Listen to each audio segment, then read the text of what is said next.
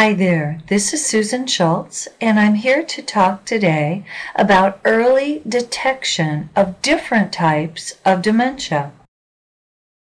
And I'd like to show my disclosure statement that I do not have any financial interests or relationships with any of the companies supporting this event.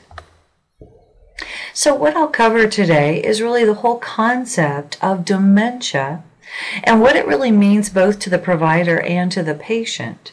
Now, dementia is an interesting term with some pluses and minuses in the sense that most of us recognize it's some change in mental function with age. On the other hand, it's often either not recognized or misinterpreted because the term dementia actually can mean a great many things. For most, the general public, the understanding is that there's a progressive change in memory or other cognitive functions. Although, as we'll talk about over time with this presentation, whether it's memory that changes or other cognitive or mental functions depends a lot on really what the source of dementia might be. So dementia is a term a little bit like malaise, where we know there's something wrong, but the actual source and nature of the problem might vary depending on the person. The other important aspect that we'll cover today is that there's really more interest over time in recognizing a continuum of cognitive change or sort of a pre-dementia type scenario that helps us understand the course of brain aging and neurodegenerative changes and how we can detect those over time in a way that helps us with early interventions and ideally prevention. So when we think about the continuum of cognitive changes, the term mild cognitive impairment has been used more and more over time. And I'll describe that just a little bit, but also focus on a broader concept of neurocognitive disorders of a mild degree. So the original term that I've mentioned before during these lectures of mild cognitive impairment was really grounded in the idea of memory or amnestic changes as a way to identify individuals who may be at risk for progressing to an Alzheimer's type condition, although MCI actually could be non-amnestic in nature. The original definition was intended to identify pre-Alzheimer's or a risk for Alzheimer's condition. And the idea was that there would be a memory complaint, preferably something that's recognized by others, not just a self-reported complaint, as well as some changes in memory, but in the context of a person who's still functioning completely without impairment in their daily life. So these are individuals who are conducting all normal activities of daily living and therefore do not meet criteria for an actual dementia. But there's something happening that suggests that they're in a risk category for progression to a more substantial problem. Mild cognitive impairment, then, is a condition that's considered a risk state for the progression to Alzheimer's dementia. And what's interesting about mild cognitive impairment is that among individuals who seek out an evaluation, and by that I mean present to their primary care doctor or another clinical setting with a complaint about memory, and they are in fact determined to have a mild impairment in memory but overall normal function, about 5 to 15% of that group each year does progress to a diagnosis of an Alzheimer's dementia. And over 5 years, up to 80% of these individuals are likely to convert to an Alzheimer's diagnosis. Now, if you look at the general population, which would include people who are not presenting to a clinic with complaints, up to 40% of those actually do not develop dementia over long-term follow-up. So there does seem to be an increase in the risk state among individuals who self-perceive greater concern such that they seek out a memory assessment. So in many ways, mild cognitive impairment, or MCI, could be considered an at-risk group, much in the same way we might consider a prediabetes group may be at risk for progression to diabetes mellitus, but they do not necessarily all progress to that condition. Now, there's a slightly newer term that has replaced mild cognitive impairment in some settings where we're trying to increase the likelihood of detection of mild symptoms that may or may not be necessarily just memory related. And so there are a number of different aging-related brain changes that are not necessarily Alzheimer's specific. So the DSM-5 nosology for mental disorders used a new language in a way that tries to sort of circumvent the use of the term dementia and broadening the concept to a neurocognitive change that may be mild in nature, or it may be a major neurocognitive disorder, which would be essentially the same meaning as the term dementia. So the idea is to help clinicians think about early changes that may be related to Alzheimer's disease or other pathology. So when we think of the main sources of other pathology that could cause ultimately a dementia syndrome or a major neurocognitive disorder, the most frequent that we see are typically related to Alzheimer's disease or cerebrovascular changes or stroke. And I'll also talk today about frontotemporal dementia or frontotemporal lobar degeneration, as well as Parkinson's disease briefly and diffuse Lewy body disease, which can all present in mild states that may be a point of early detection for a risk for a future dementia. So again, if we look at the term mild neurocognitive disorder, it follows the same basic structure that we use for MCI, or mild cognitive impairment. So the idea of a mild neurocognitive disorder is that there's also a modest decline from a previous level of performance where an individual, and also ideally an informant, recognize that there's been some change from a previous state of cognitive function, and that a modest impairment ideally is documented by an objective clinical assessment, like a Montreal Cognitive Assessment or further neuropsychological testing. And again, mild neurocognitive disorders are defined that these changes are objectively present, but they are not of such magnitude that the individual has lost independence in daily living. However, often the clinical presentation is that patients report much greater effort, much more compensatory strategies, or some changes in social behaviors to accommodate so that they can maintain independence. Now, if we take the old MCI, which would be now mild neurocognitive disorder due to possible Alzheimer's disease, that would be defined by a decline in memory skills. An important clinical feature that's unique to or often characterized by an Alzheimer's disease would be a progressive, gradual decline in cognitive function, typically memory, with no extended plateaus.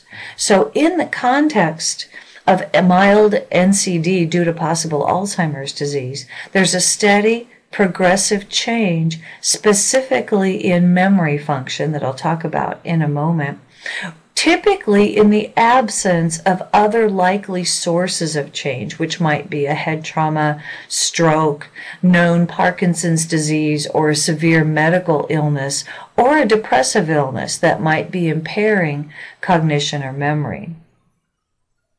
Now, when we look more specifically at the types of memory that often occur with Alzheimer's type changes, short-term memory would be the typical characteristic memory change in this condition. And when we say short-term memory, it's typically items that one has had to remember within the last few moments, within the last 30 minutes, or within the last day or so. So short-term memory are typically things that we've recently put into memory that we're trying to, again, access or recall. This might be things like remembering what one had for breakfast or where you just put your glasses. Many things that often, when we're distracted, we also are inattentive and forget. But when there's a progressive, consistent change in short-term memory, there might be a concern for mild impairment due to Alzheimer's type changes.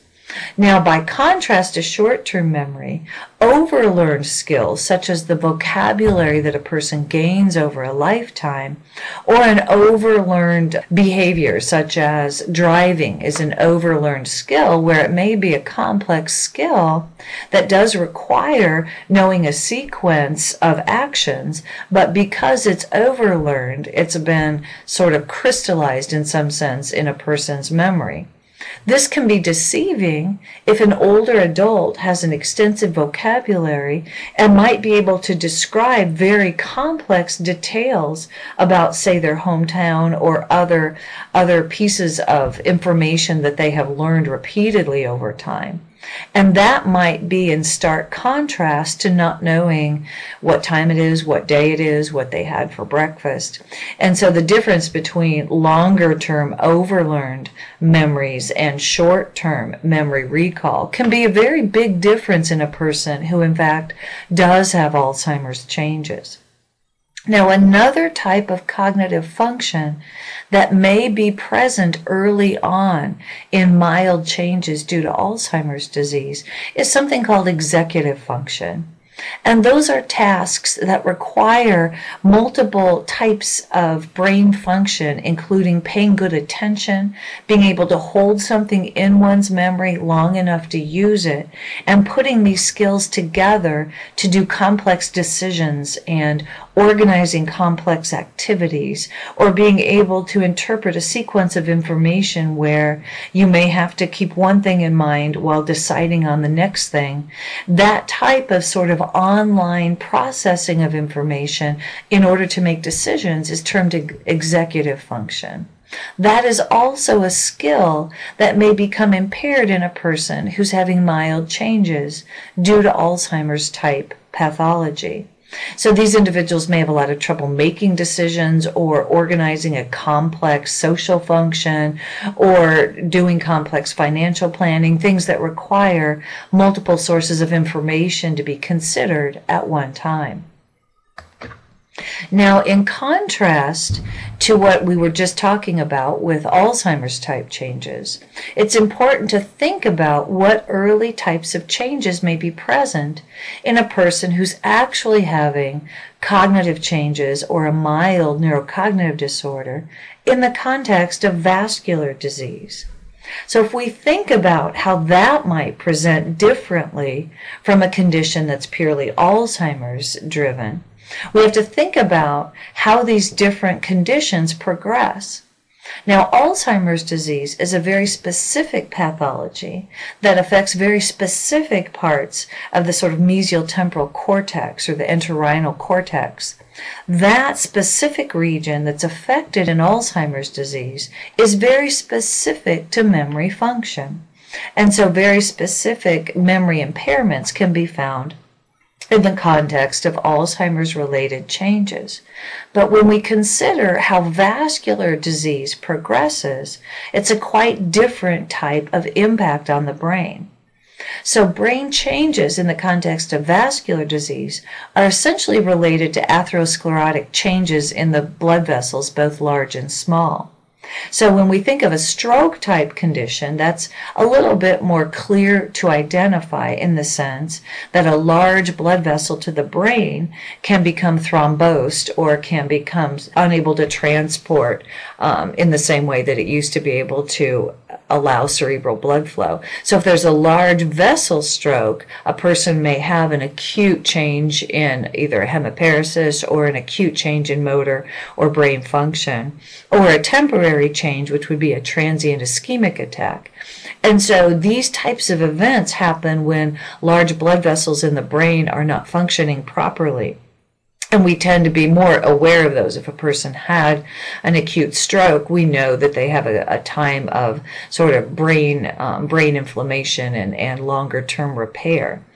That may result in a very dramatic drop inability to exert cognitive or functional behaviors at that time. Now, small vessel atherosclerotic disease is quite different in the sense that these may be very small vessels such that when they become ischemic, it's not nearly as clinically evident as a large vessel stroke, in the sense that very small regions of the brain may become impaired, but it's not enough to really detect an acute change in a clinical state of an individual patient. Often these individuals might have sort of interrupted changes in function that are very subtle over time and may be detected at some point if an MRI scan of the brain is ordered. Oftentimes the reading is indicated in subcortical ischemic changes. This may also be reported as diffuse small vessel disease or white matter small vessel disease. There's a number of different terms that are used in clinical radiology, essentially to convey that there are small, deep blood vessels in the brain that have shown evidence that they've become sclerotic. For an individual patient, because these tend to be in the deep white matter, they don't affect necessarily large cortical regions, so you don't see a dramatic change in a person's ability to think or move. But these may accumulate over time, and in fact, in all aging individuals, there can be small areas where small vessels have become dysfunctional that may not ever completely have any type of effect on function over time. They may be simple age-related changes. However, in vulnerable individuals, they may have sufficient magnitude even to constitute a dementia or a major neurocognitive disorder. So these can be very tricky to pick up on, and oftentimes in clinical radiology they may be read as normal age-related changes. But if as a clinician we're observing a change in a person's cognitive function and we're seeing this on an MRI scan, it's worth thinking about a vascular contribution to that person's changes over time, even if the overall reading on the MRI scan says there's nothing acute here and it's relatively simply age-related.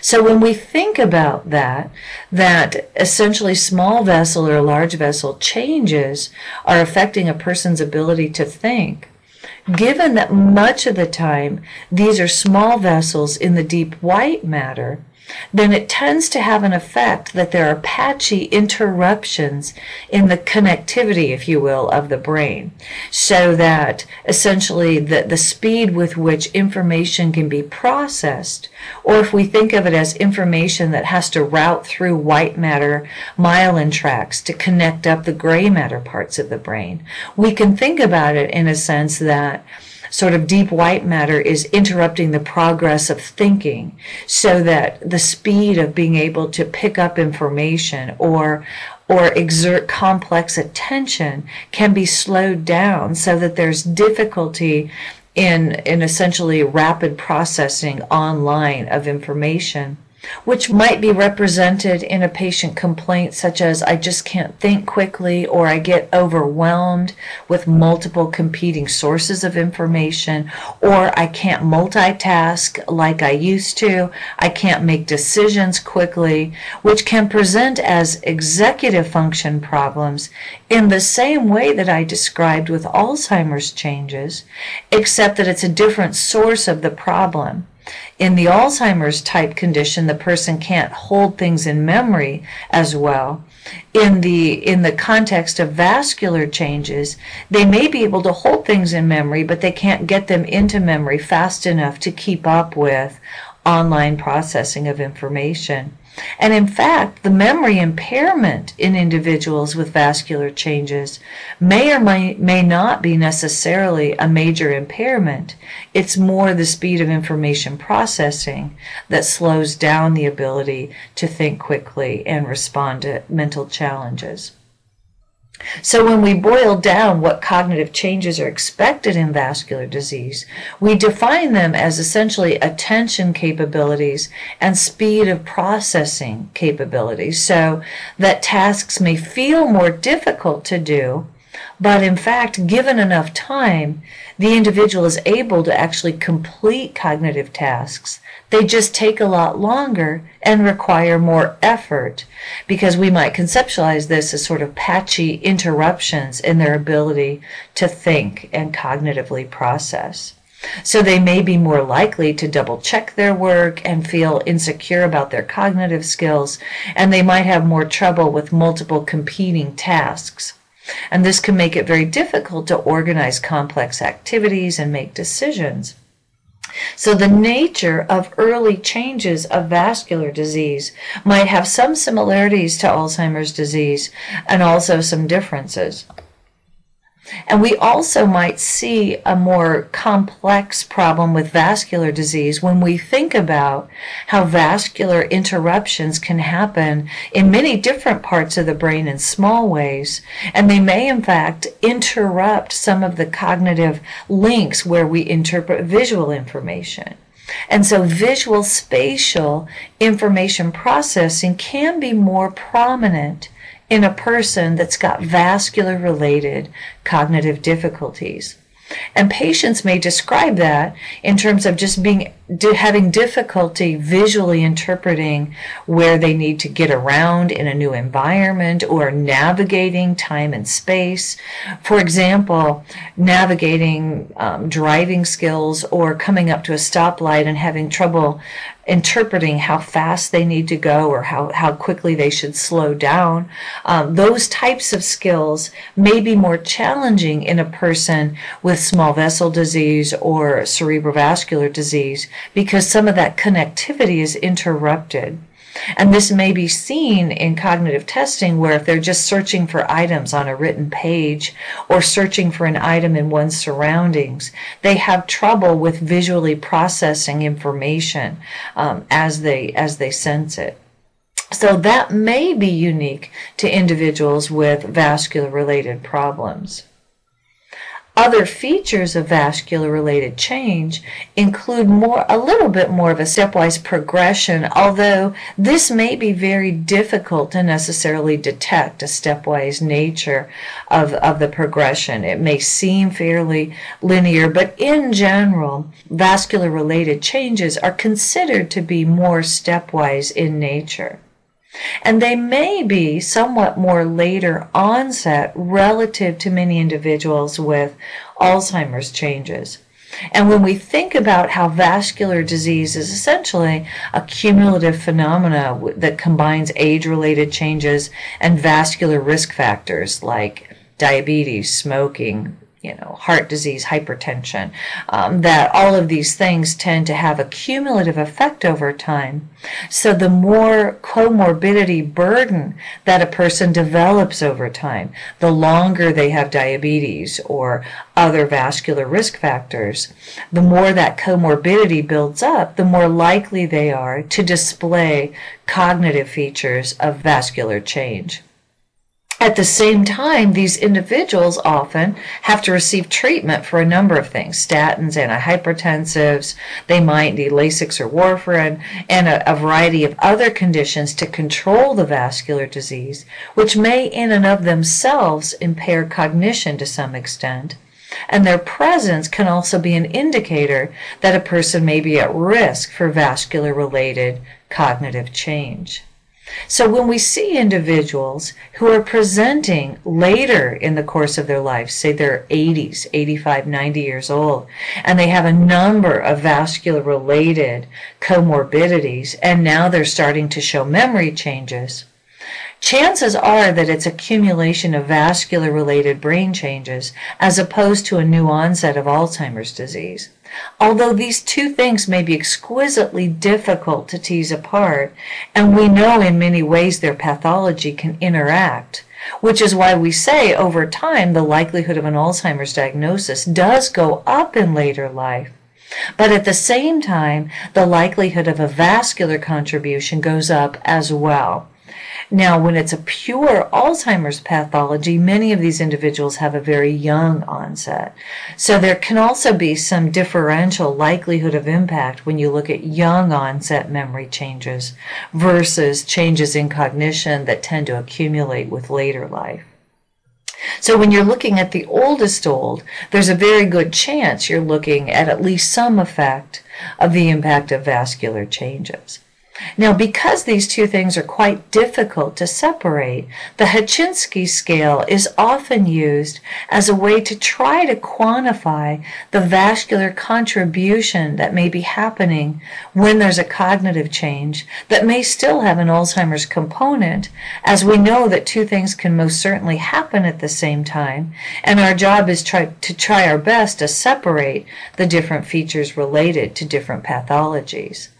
So the Hachinsky scale is meant to understand how we might see clinical changes that reflect the early impact of a vascular progression, whether it's large vessel or progressive small vessel disease. So this is a scale that's meant to try to help us understand the magnitude that vessels are having an impact. And so we can understand the abrupt onset of a cognitive change would be something that we would clearly expect with a new stroke. And the stepwise nature is something I also mentioned, that there can be a more likelihood of abrupt changes in cognitive function followed by plateaus for months or years before another seeming acute change happens. A fluctuation in course is also more common with vascular-related changes as opposed to Alzheimer's that has a more steadily progressive course.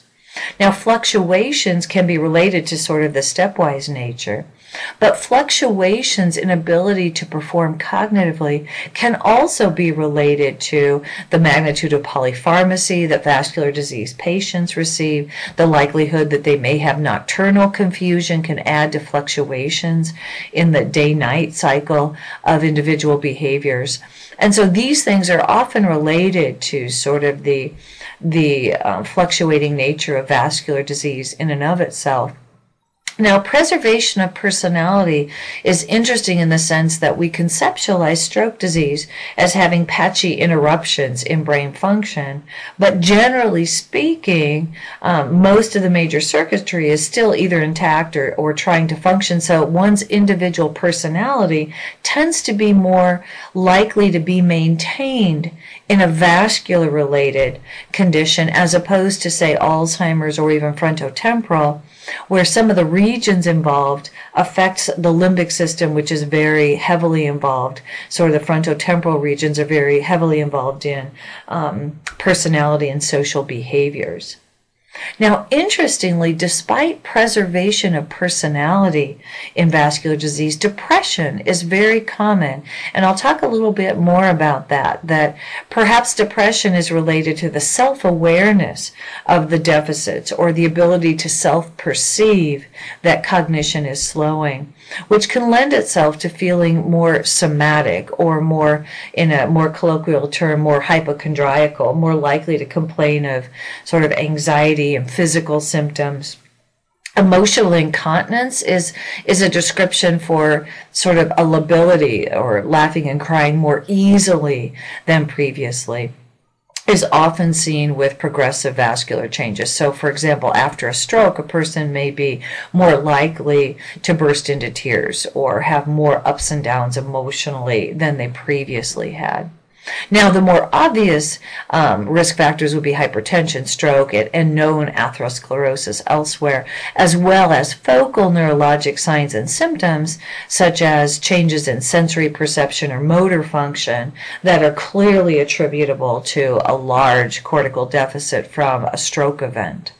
So each of these are valued to a different magnitude, and typically, depending on the scenario, if each of these is either present or absent and its relative value is added together, a score of 7 or more typically is considered to represent a substantial vascular component. So if a person has 3 or 4 of these that are definitely present and they add up to more than 7, then there's very likely to be a vascular contribution to that person's clinical presentation. Although this can also be used as more of a continuum as well, just to help us understand over time how much contribution at a certain point in a person's life it could be attributed to vascular changes. Now, the idea that depression is commonly present in the context of vascular disease is sometimes termed the idea of vascular depression. And these individuals may, because of these features noted on the Hitchinski item, they may be more likely to have a preservation of the ability to self-assess their own deficits. And so they may feel more acutely aware that they're not thinking as quickly or performing as well on multitasking. And this can lend itself to more anxiousness and more self-depreciation type behaviors. Now, in contrast, some of the other conditions, particularly frontotemporal, as well as Alzheimer's disease, there's much less insight into the impairment. So the Alzheimer's individual may not be able to self-assess in the way that a vascular affected individual could.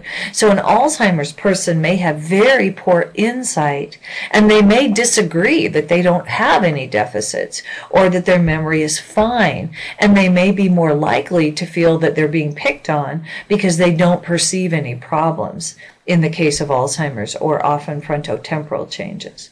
And vascular is quite different, that those individuals do feel the problem, they do sense a change, and this can lead to a greater likelihood of depressive symptoms. Now, we'll move on from vascular disease now to other types of cognitive changes that may be present in all dementias, but may typify some very specific subtypes more specifically. And so we'll talk now about language and social cognition. And these are more reflected in frontotemporal dementia that I've been mentioning here in the context of Alzheimer's. Frontotemporal has similarities in the sense that it has very poor insight into one's own individual changes. And it may be a bit intuitive that if your brain, in fact, is having trouble functioning, you may lose insight or may not have the ability to self-assess your own loss or changes. Now, in the context of frontotemporal type changes, language and social cognition are the two major features that are quite different than what I just described with Alzheimer's, where there's more of a memory presentation, or with vascular, where there's much more of a presentation of slowed information processing.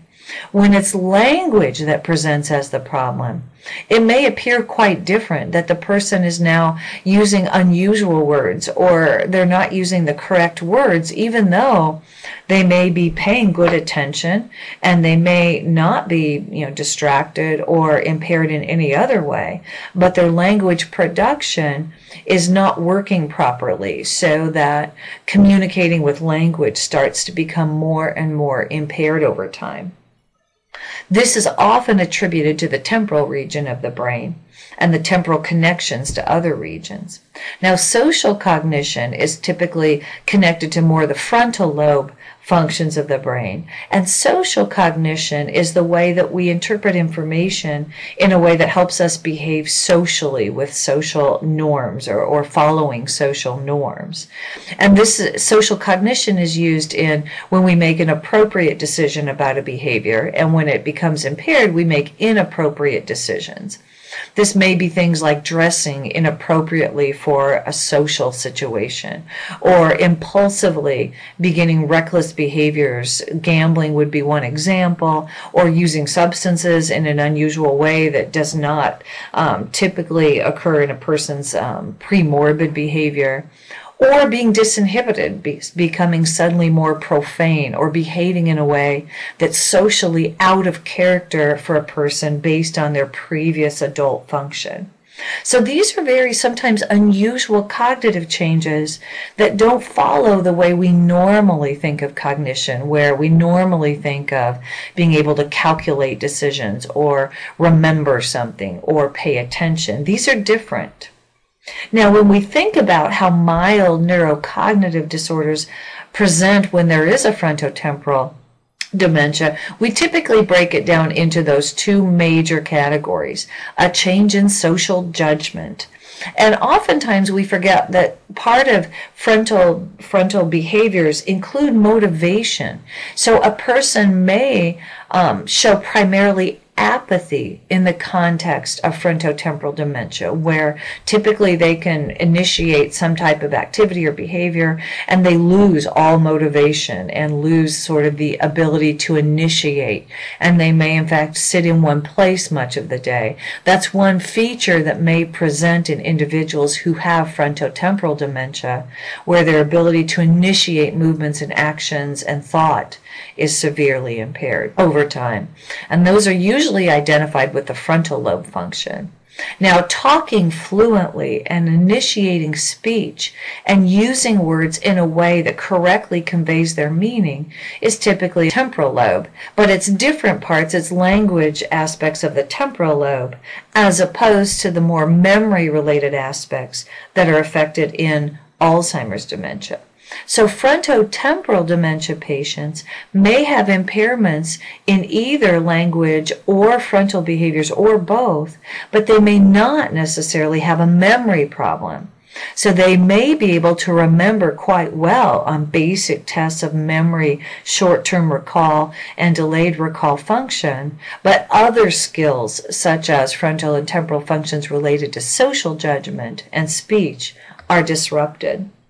Now, frontotemporal type symptoms are very intriguing in the sense that they tend to be younger onset than either Alzheimer's or vascular changes oftentimes. And individuals with frontotemporal related changes may even present as early as in their 50s or even younger. And the changes in social behavior and language in a person who may not seem necessarily old or frail may make them appear more psychiatrically impaired, because now they're behaving in perhaps a bizarre way without any obvious impairment in memory. And these are individuals who may not have any real medical comorbidity, certainly not like you would see with a vascular dementia individual who may have multiple sources of vascular risk, including diabetes and cholesterol problems. A person with frontotemporal dementia may have no other real medical or age-related problems, but past young adulthood, now in their 50s or so, they're starting to show unusual behaviors that are out of character for their previous personality function.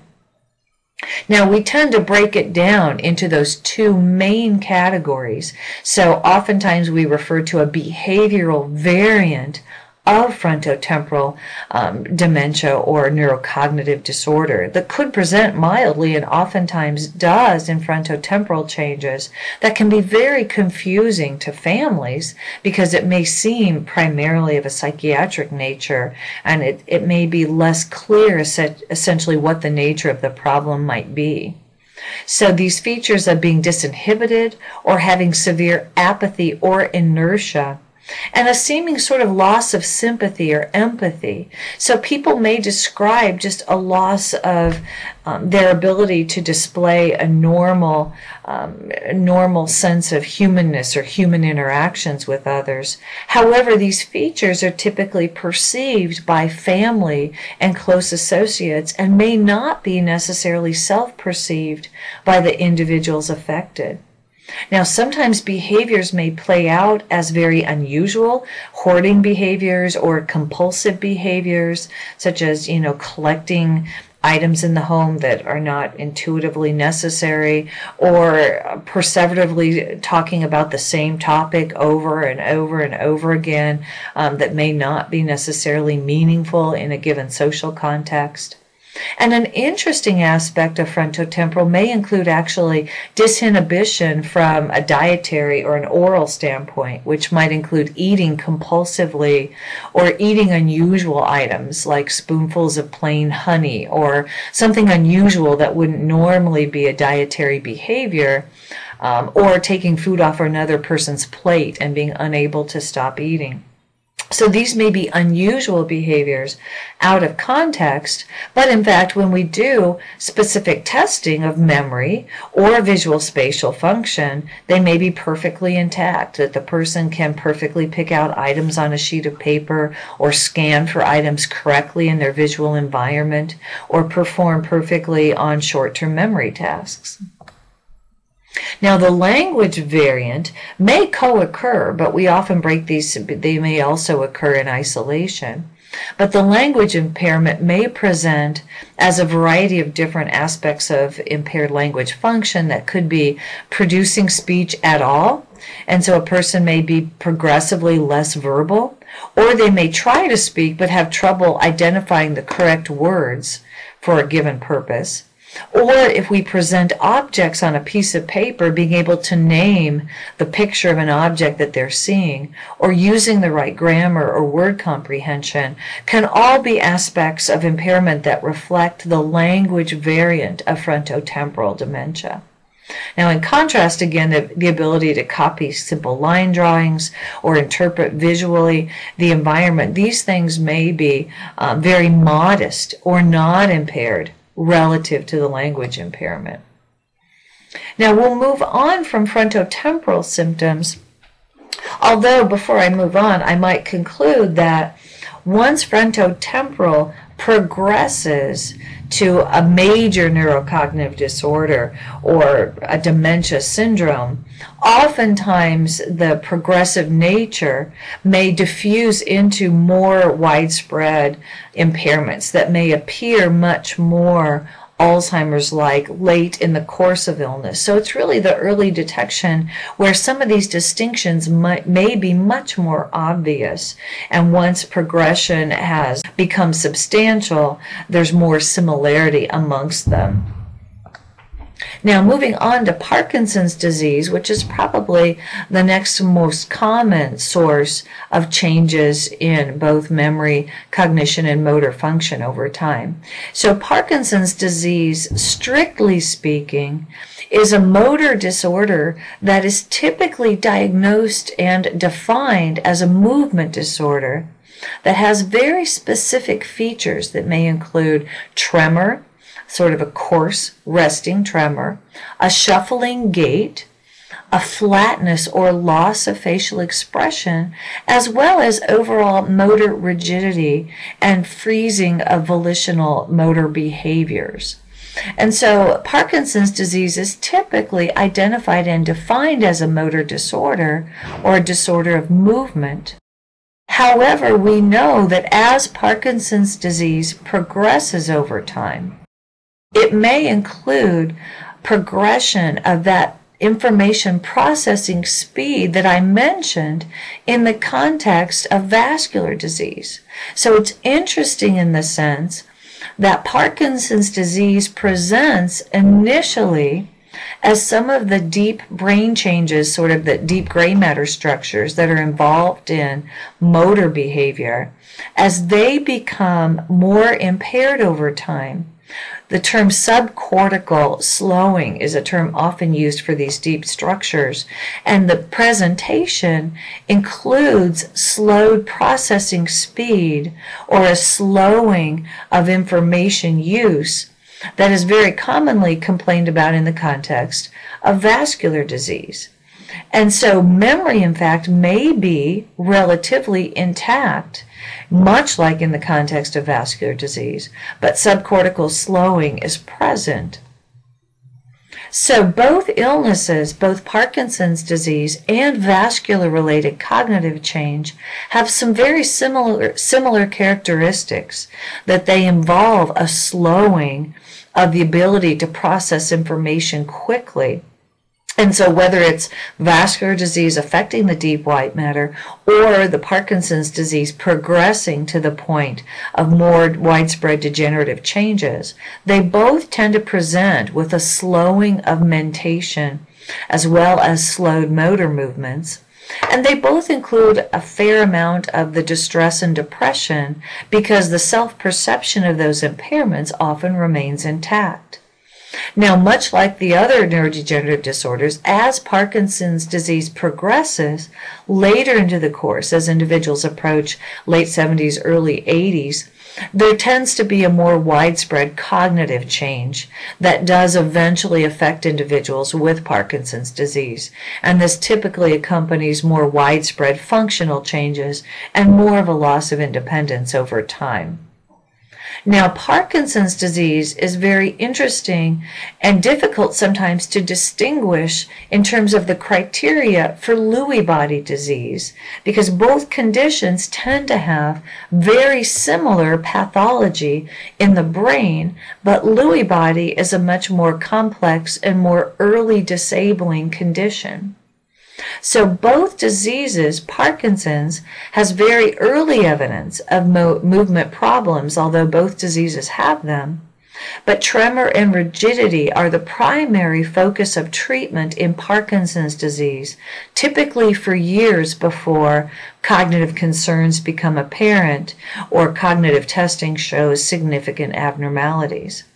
Now, Lewy body disease is similar in the sense that movement disorder problems are very common as well. So the same types of problems with rigid motor behaviors and the shuffling and tremor can also be present. Lewy body also can have what we call hypophonia, or a loss of intensity of vocal speech, and so the speech becomes very soft, and micrographia, where handwriting becomes very small. So we just think of an attenuation of motor activity that can make speech soft, writing small, and these things progress over time in both conditions, but may be a little bit more prominent early on in Lewy body. Most importantly, Lewy body has a very early presentation of problems in cognitive function that exceed what you would see in Parkinson's.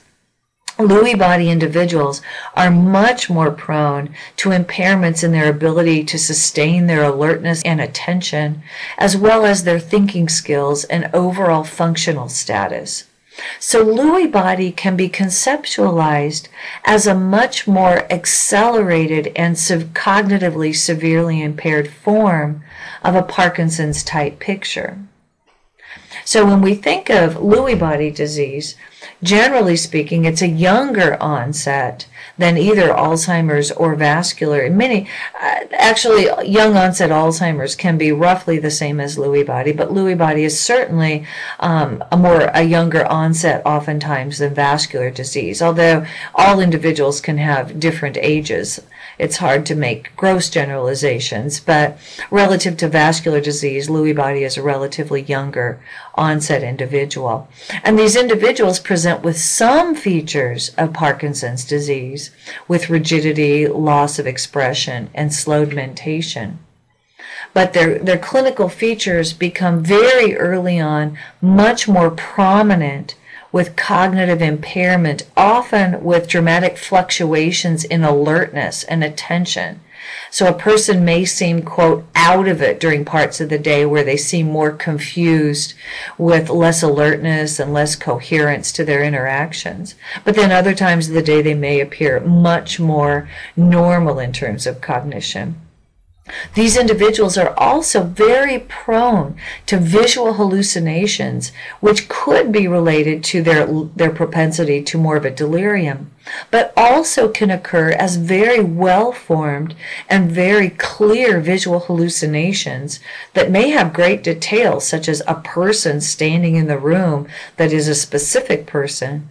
So these visual hallucinations are typified in Lewy body type degenerative change that don't occur nearly as frequent in other types of degenerative changes. So often clear visual hallucinations in the absence of a delirium is something that is characteristic of Lewy body disease.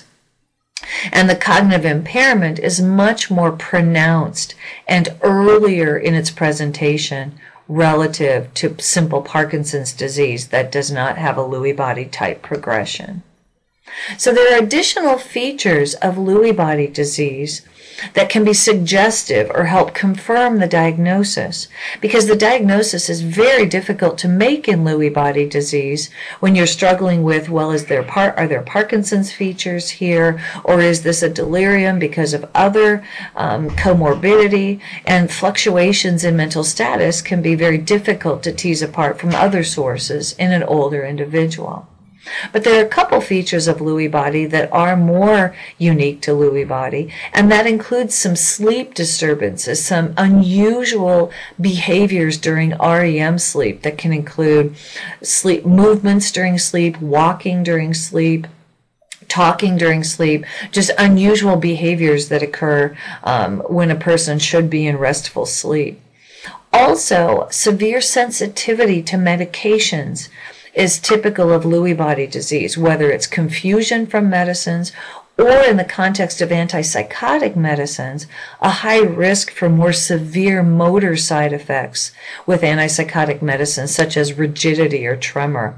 And confusion as well is something that Lewy body patients are very vulnerable to. So Lewy body is very complex to treat because of sensitivity to medications, including antipsychotic medications, that may seem indicated if there's hallucinations or other disturbances, but their use has to be very cautiously administered. And in fact, if the visual phenomena are not frightening, the response to an antipsychotic may be so poor and may be disabling that it's very important to carefully weigh medication decisions in Lewy body disease. Also, Sinemet or levodopa type medications can be very helpful for individuals with Parkinson's disease. But Lewy body individuals may be less likely to benefit from levodopa therapy, and they may be more likely to have confusion, delirium, and hallucinations from the presence of dopaminergic agents. So this adds substantially to the complexity of managing Lewy body disease. So to sum up with a few final key points, as we discuss the different types of dementia, it may be helpful to think about some of the different characteristics associated with those different conditions. One of them may be the age of onset. When we consider vascular disease, oftentimes because it's a cumulative problem, as we look at our older patients who may have done quite well into their 70s and perhaps early 80s, the contribution of vascular disease, which we can help quantify using the Hitchinski scale, may be more likely to be more prominent in older individuals. And by contrast, if you look at young individuals who may have minimal comorbidity, Alzheimer's disease when memory presents in the absence of other comorbidity, or if there's substantial cognitive changes and some minimal signs of Parkinsonism, Lewy body may present at a younger point in time than, say, vascular disease, although Lewy body and Parkinson's tend to have sort of a course of their own, and they may not be necessarily younger. Frontotemporal, however, is by far one of the youngest onset, so individuals may display frontotemporal symptoms much earlier than other types of dementia, followed in time most commonly by Alzheimer's type symptoms. So Alzheimer's and frontotemporal are conditions where you see the least medical comorbidity. So individuals with pure memory impairment or pure changes in social cognition or language function in the absence of any evidence of other comorbidity that might include Parkinson-type symptoms or vascular disease or other age-related chronic diseases such as pulmonary or cardiovascular disease. There's relatively less, which helps us understand that there's less factors contributing to the cognitive decline, and it's more driven by Alzheimer's type pathology or frontotemporal type pathology. Now, vascular disease patients in general tend to have a greater accumulation of multiple sources of vascular compromise.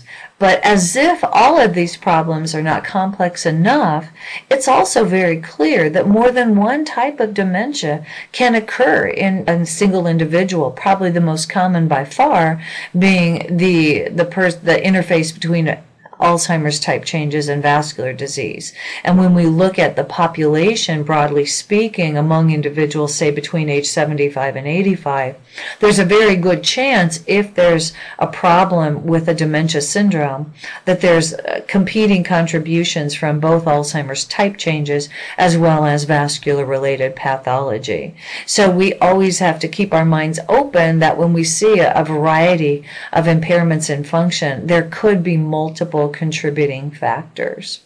And I haven't even touched today upon other factors such as substance abuse, head trauma, and all of the other etiologies that can affect our brains over time. So those are topics for another day, and we hope to see you at another lecture. Thank you.